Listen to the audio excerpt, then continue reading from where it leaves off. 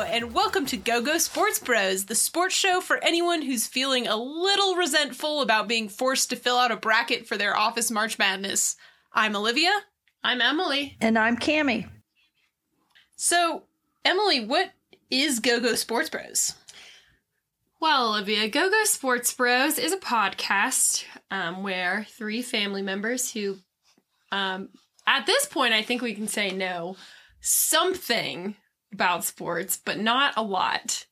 Still not very much about sports. Try and learn about all the sports.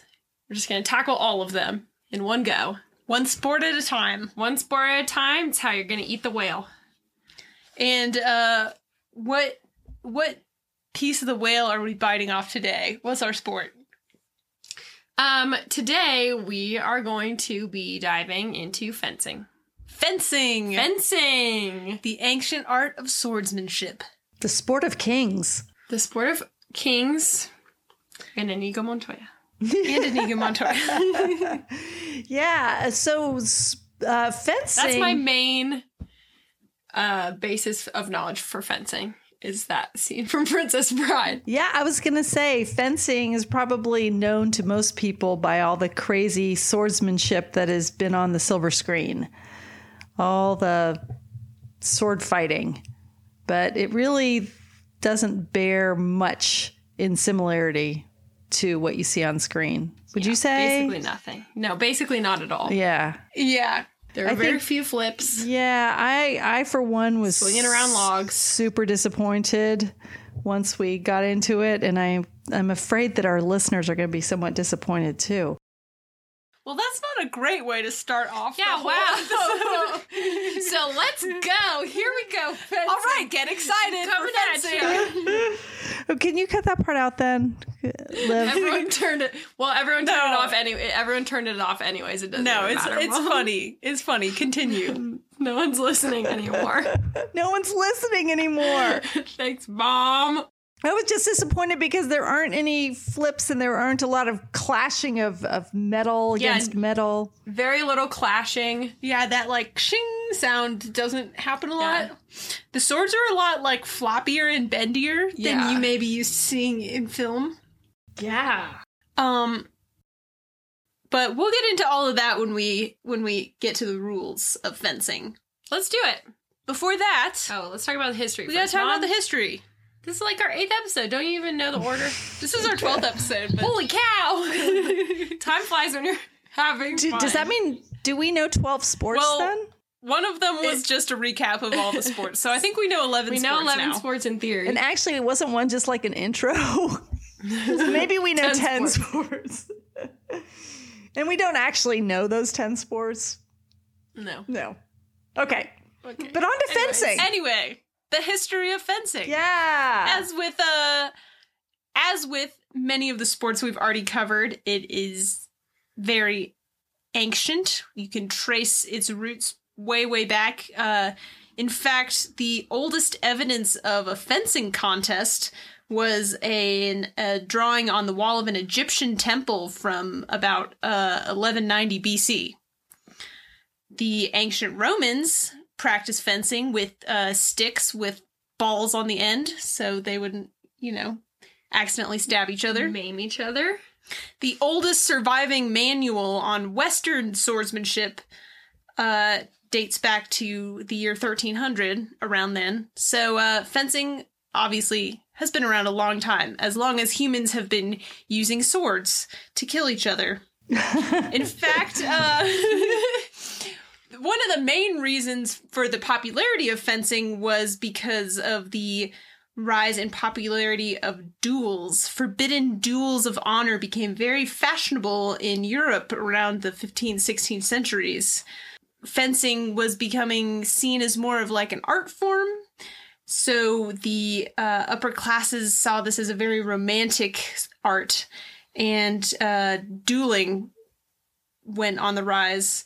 And how that would usually work would be someone's honor would be insulted, so they would challenge the other person to a duel, and then they would have a person called a second who was kind of in charge of organizing the whole thing, and ideally preventing the duel from ending in death.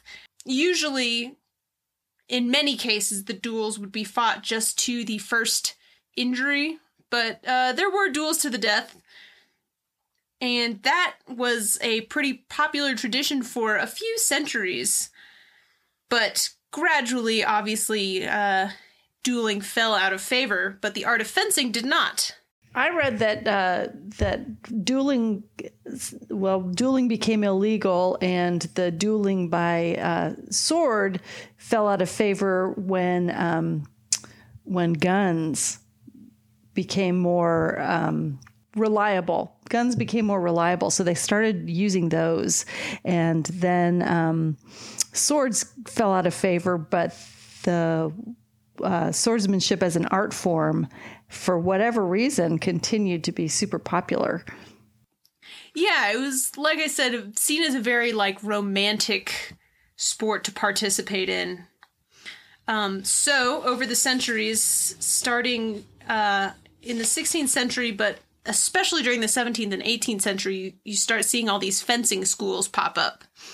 And Italy is considered sort of the origin of modern fencing, because all these Italian fencing masters wrote treatises on the different techniques that could be used that sort of created the foundation of modern fencing. Some of the other major influences were France and Spain. In fact, today the three primary schools of fencing are the French, the Italian, and the Spanish. Here in the US, the French school is the most popular. So as fencing developed through the history, several different types of swords were developed as well, which are still used today, albeit in modified forms. So the foil was developed in the 17th and 18th centuries as a training weapon. At first, the tips would be dipped in iodine or vermilion so that when you were practicing and you hit someone, you could see where you'd hit them. It would leave a mark. And around this time was also when the wire mesh mask that you've probably seen on fencers before was developed for protection. Later on in the 19th century, the saber was introduced to the military, and that was a curved sword that was used on horseback. That was more of a cutting weapon, whereas the foil was more of like a thrusting weapon. So around the 19th century is when fencing really becomes purely a sport for entertainment rather than survival or winning duels. And it was a part of the first modern Olympic Games in 1896. Right. It's, in fact, one of only 4 original sports that has been in every Olympics since the first modern Olympics. That's right. So, of course, later on, they developed electronic scoring equipment. More advances were made.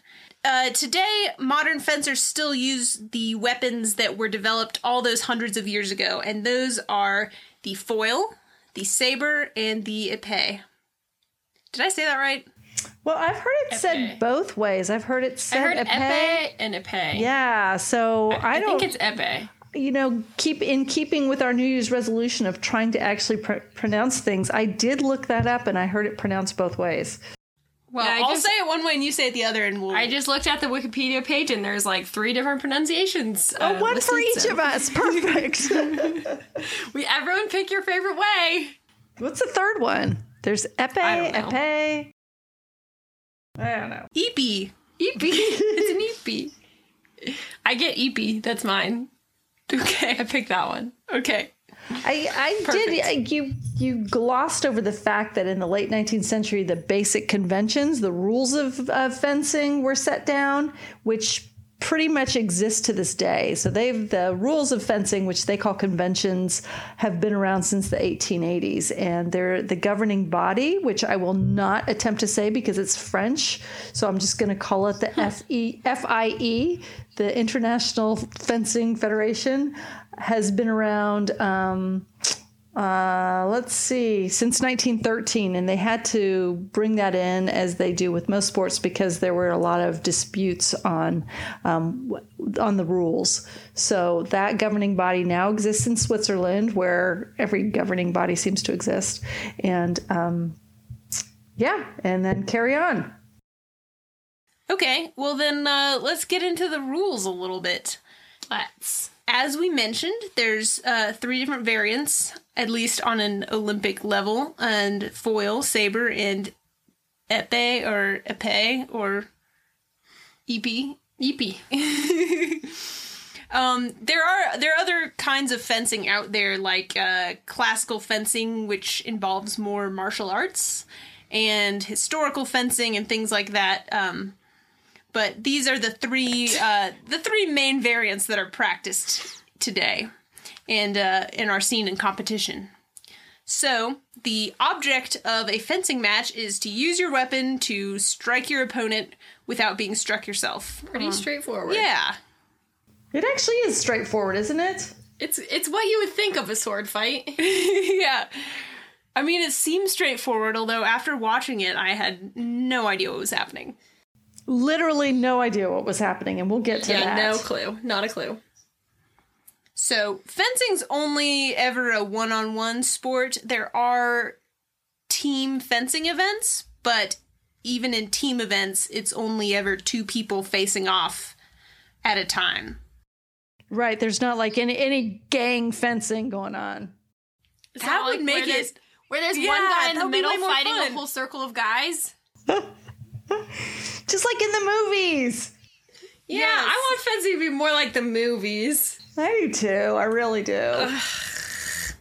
Okay, anyways, back to how this thing works. All right. So you're fencing on a piste, which is 46 feet long and 6 feet wide. There's a center line and on guard lines, which are 6 feet on either side of the center line, and that's where you start each round. So a match will usually consist of 3 rounds and last for about 15 minutes, I think. Is that right? Well, because I think at least in Olympics, you're going for 15 points. So maybe that lasts 15 minutes? I don't know, but... Oh, wait, no, it's 3 rounds, and the rounds are 3 minutes. In the Olympics, at least. Okay. And there used to be no time limit on it. Like some other sports. I think we've seen some other sports where there was no time limit, and they're finally like, nope, this is silly. We're gonna limit this. No one wants to there's always someone that ends up having like a 7-hour-long match, and then they realize they gotta curb that. So, 3-minute rounds now, and you win if you are either the first person to 15 points or you have the most points after the 3 rounds. Okay. So, if you're participating, you got some specialized equipment. You gotta suit up. Yes. So, the mesh mask we mentioned. You're also going to have a fencing jacket and fencing pants. And lots of pads all over you, obviously. Especially, everything I read mentioned the underarm pads. So apparently that's a particularly sensitive area that needs to be protected. I guess there's a lot of organs under there. That would seem to be important. Easy organ access, I guess. How do you pad your underarm, though? Well, apparently there's no seam there, and then there's like some sort of reinforcement, but there's no seam there to create a weakness in that area. Okay. In that crucial organ zone. Man, I can't imagine that would breathe very well, would it? It's probably pretty smelly in there. It's definitely it's sealing everything in. Yeah, you're using a fabric that resists a force of 20 newtons, according to the FIE. I have no idea how much force 20 newtons is, but your fabric must be able to resist a force of 20 newtons. And this was a regulation that came onto the books after poor Vladimir Smirnov was killed in 1982 at the World Championships in Rome. I also read that they started using Kevlar in the suits. However, Kevlar breaks down when you clean it. So you can just never wash them? Yeah, back to it sealing in all the juices, and then you can't clean it because your Kevlar is going to break down. Fencing is the stinkiest sport. Who Ew, knew? Gross. Gross. Good thing the only other person close to you is the other person you're fencing, and they also smell horrible. especially with that mask on. Like, not breathing a lot of fresh air through that. Why do people do this? Because it looks cool. Okay. What I think is cool about all of the protective clothing that you got to wear is that these days it's all electronic. So when you get hit, it lights up and makes a noise, which makes it a little easier for the judges to tell what's going on. Yeah, it is crazy to watch these guys. They are, they look almost like puppets or something because they're hooked onto they've got a cord. They're plugged in. They've got this cord that retracts with them as they move, but it's just so strange. The way that they do this is that the fabric is actually woven with some copper thread, and it's kind of, I read it kind of operates the same way a doorbell does, which I don't really understand, but the weapon itself has got like a spring point, and so as the point makes contact with the copper threads, it goes ding dong. It goes ding dong out loud. It's very distracting. It doesn't actually do that, but it makes some kind of sound, and it registers. It registers on the what's the word? Scoreboard. Yeah. Okay. So anyway, why do you think they have to be plugged in? Like, it's 2017. You would think that would be wireless by now. I know. But think about how unreliable all the wireless things you own are. You wouldn't want them to be not tallying scores. I guess that's true. So, okay, so it's an ancient art of fencing, okay, Olivia? Fine. They're not moving very fast they're moving very fast, which we will talk about. If those of us who watched matches and have no idea what they saw. I read that the tip of this fencing weapon is the second fastest moving object in sports, just after the bullet. Second only to the bullet. I read that too. Yeah, well, we read the same article then, huh? Speaking of which, let's talk about the different kinds of swords you can have. Cool. Okay, so you already did. You mentioned the foil. Mm-hmm. That's the lightest. It's a thrusting weapon. It's a thrusting weapon, and when you're competing with the foil, your hits must be made with the point of your weapon only on the trunk of the body, which can be... No arms or legs. Right. But it can be your back, your front, but only the trunk of your body. Right. So a saber is more of a cutting weapon, which means that you can use the tip and the blade to score points. And because this type of sword was originally developed for cavalry, you can't hit below the waist because it's supposed to be reminiscent of... It was very rude to stab someone's horse. Right, exactly. You can't hit him in the horse. Can't hit him in the horse, but and it's like sitting on a horse. You could only get those areas that you would have reached if you were sitting on a horse. Yeah. Waist up, but that means you can do the face. Yeah, face and neck. Face and neck. It's all fair. And then the third one, wearing those masks. The third one, the epi epee. We have to stop saying it that way. I won't stop. So yeah, with the epee, that's basically a free for all. Yeah, your whole body is a target. Fair game. Mm-hmm. You can only hit with the tip though. Yeah, but it's supposed to simulate conditions of a duel. So wherever your tip can arrive on a body is valid. And will we go into discussing how matches work? Because the epee match is a little bit different from the other two. How so? Well, the number one thing about fencing conventions or rules, as we discussed, number one thing is establishing the right of way. Did you guys read about that? The right of way is establishing who has the right to hit whom at any given moment, and it was established to eliminate simultaneous attacks. So when a match starts, somebody immediately goes on the offense, and the opponent therefore has to go on the defense. and it kind of switches back and forth. The right of way is established by extending your weapon arm straight, and the opponent is going to block your weapon. That's called parrying. You're going to parry, and when you do that, that's like your defense move, and that means that you then get to make the next offense move, your counterattack. And it kind of goes back and forth that way, which on paper sounds like it's going to be a nice, slow-moving back and forth thing, but it actually, all of this takes place in a matter of seconds. And with the épée, that's in that particular discipline, you can both attack at the same time. So. Right. So some other rules.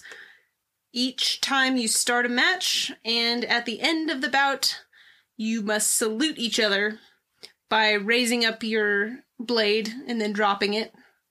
The bouts always begin with the same commands in French. Ready, go. But in French, which I'm not going to pronounce right now. Try it. Prêt, allez. Is that good? Did I do it? Allez. Yeah. More feeling. Allez. Great. And you stop on the word halt, which happens when a touch is achieved or someone breaks a rule, or it's starting to get too violent, anything like that. You can, of course, accrue penalties in this sport. Some of the things you can get a penalty for are stepping out of bounds, using both your hands to attack, or just in general, like poor sportsmanship or being overtly violent. Yeah, they have the card system like they do in some other sports. You get a yellow card on your first offense and a red card on your second offense. And if you do something really naughty, then you get a black card. Black card sounds so intense. Totally. There are websites devoted to black card stories in fencing. I looked at some of them and they actually didn't sound all that sexy, so I didn't write any notes on those. But apparently it gets foilers really excited when somebody gets a black card. So we've already kind of talked about this a little bit, but we all watched some fencing in our research. I'm curious to ask you guys which of the different varieties you most enjoyed watching. I did make a point of watching all three types of fencing, and I thought that the saber events were the most exciting. I agree. They're the fastest. I thought those were the hardest. Well, they're the hardest to figure out what's going on, but they were, if you just really don't care what's going on and you're just kind of watching it, it was more exciting to watch. And it seemed like, to me anyway, the foil seemed to move the slowest, so you could kind of get an idea what was going on. Not really, but kind of. What'd you guys think? I liked foil for that reason, because I could actually kind of pick out distinct maneuvers, whereas saber seemed to just be over, like, as soon as it began. That's fair. Yeah, that's fair. And in the matches that you guys watched, did the people, like, shriek every time they got a point? There were a lot of, like, primal screams from not just one, but multiple athletes. Every time they scored a point, they'd go, I mean, it is a very primal sport. It dates back to us, like, stabbing each other. So I guess it makes sense. If someone was coming at me with a sword, I'd probably be screaming also. Only because you wouldn't know what to do.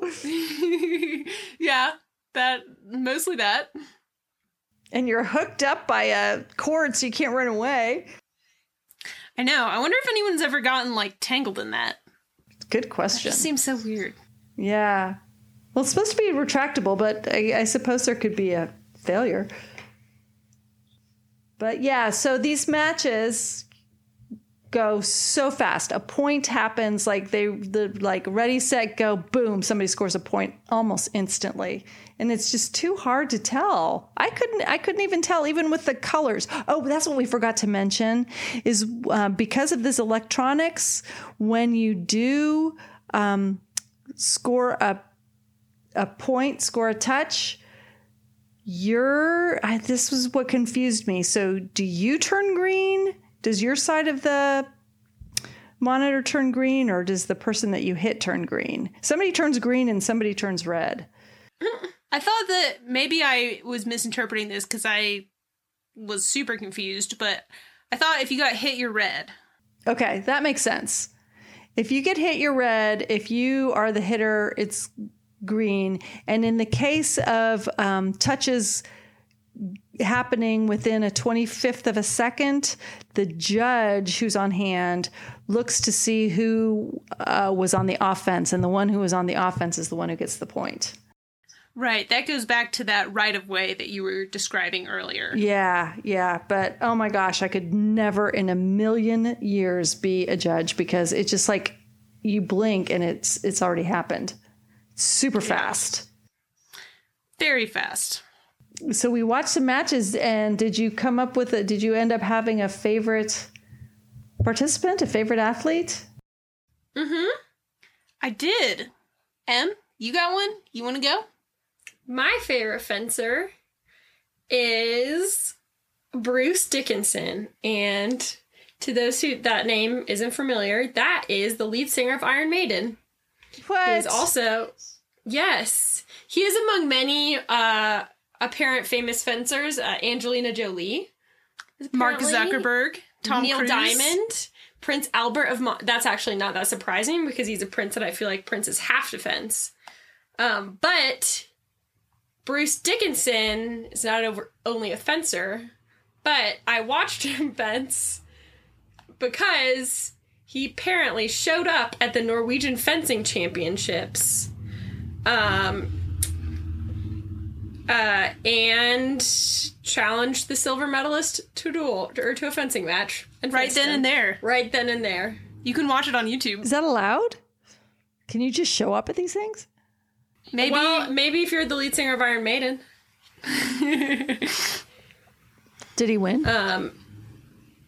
You know, I still can't tell. I don't know how. I can't tell when fencing who wins in fencing. After all of this, Totally It true. was an impromptu match, so I'm not sure if they were even properly hooked up. Oh, that's so weird. Really? So Tom Cruise fences? That's what I read. He's into the foil.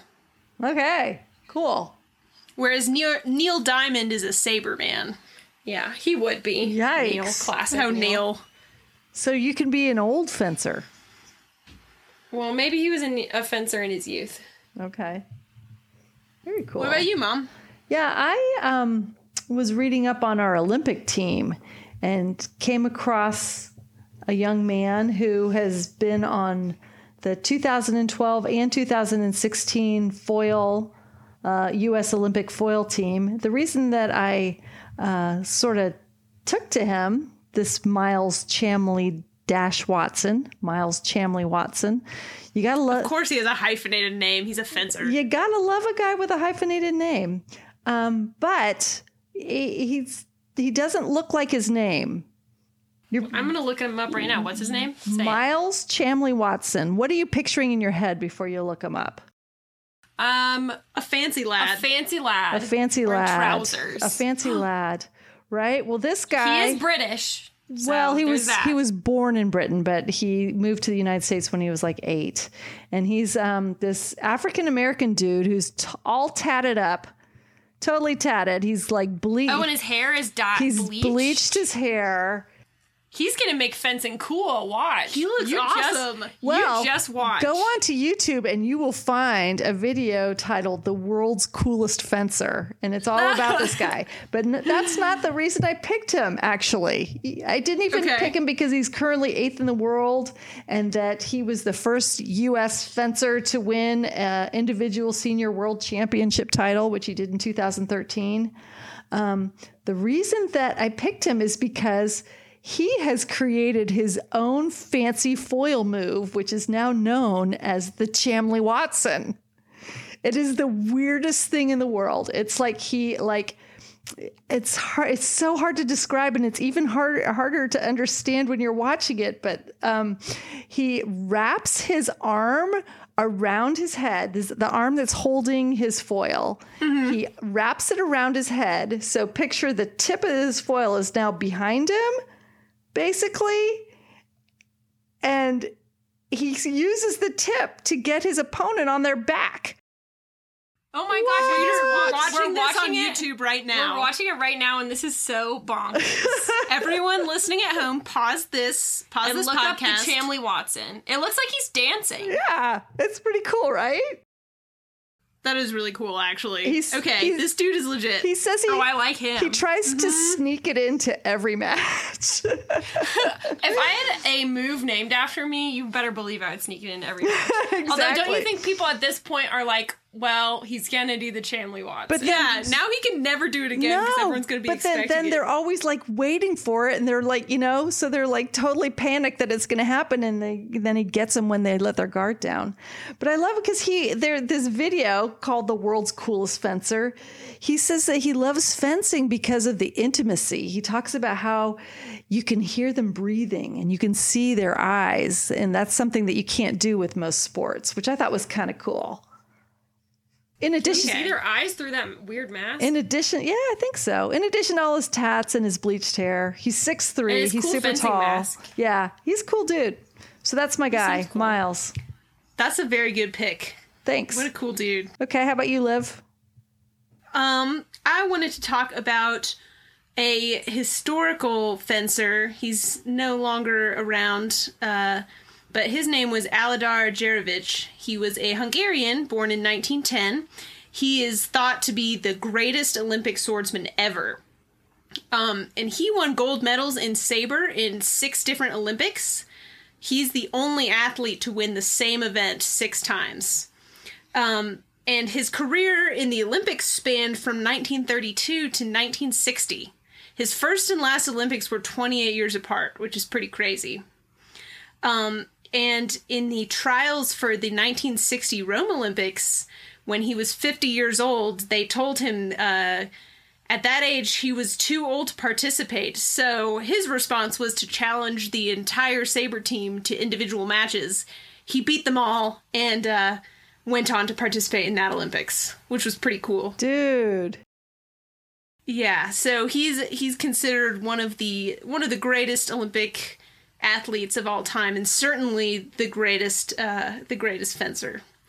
I also want to give a quick shout out to hometown fencing hero Seda Jacobson, because she comes from Dunwoody, Georgia. Your hometown. Hero. She won the silver medal in the 2008 Olympics in saber and the bronze medal in the 2004 Olympics.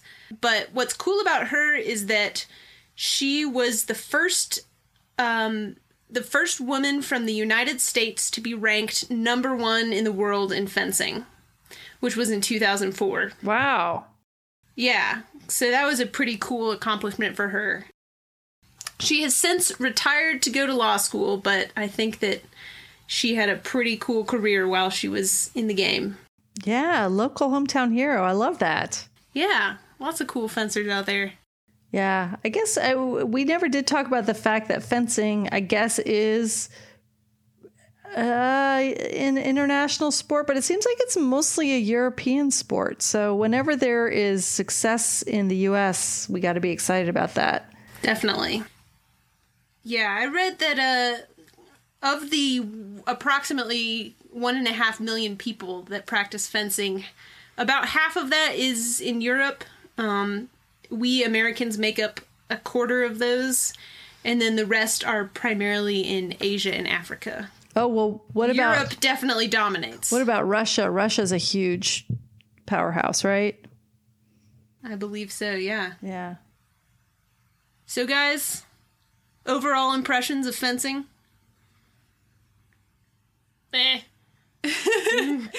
Yeah, I second that. Definitely cooler in the movies. Oh, for sure. Hands That's down. the problem. I was super excited about this until I actually started watching it. And then all of a sudden I was like hugely disappointed. Even in The Parent Trap, when they're wearing fencing gear, it's way cooler. Or that one scene in Gilmore Girls. They're like jumping off trees and stuff. Yeah, that one scene in Gilmore Girls. Yeah. Come on. Apparently the people who choreographed those scenes had never actually seen a fencing match. Yeah, because that was wrong. That is not real life, people. You gave me false expectations of fencing and they were crushed. Yeah. Maybe had we not come into this with so many preconceived ideas of what fencing would be, we would feel differently. So, sorry, fencing. Movies Sorry, fencing. led us to expect something that you did not deliver. Yep. Well put. On to our next sport, guys. Yeah. Thanks again for listening to Go-Go Sports Bros. If you want to suggest our next sport, you can do that. You can either email us at gogosportsbros@gmail.com or you can tweet at gogosportsbros and tell us a sport that'll be more fun to watch than fencing was. Please. Please. You can also help us out by leaving a rating or a review on iTunes or the podcast app of your choice and telling a friend about the show. Yeah, get your mom to listen. Moms love us. Moms love us. Moms are our target audience. All right, guys, let's bring it in. Sports Bros on 3. Ready? 1, 2, 3. Sports Bros!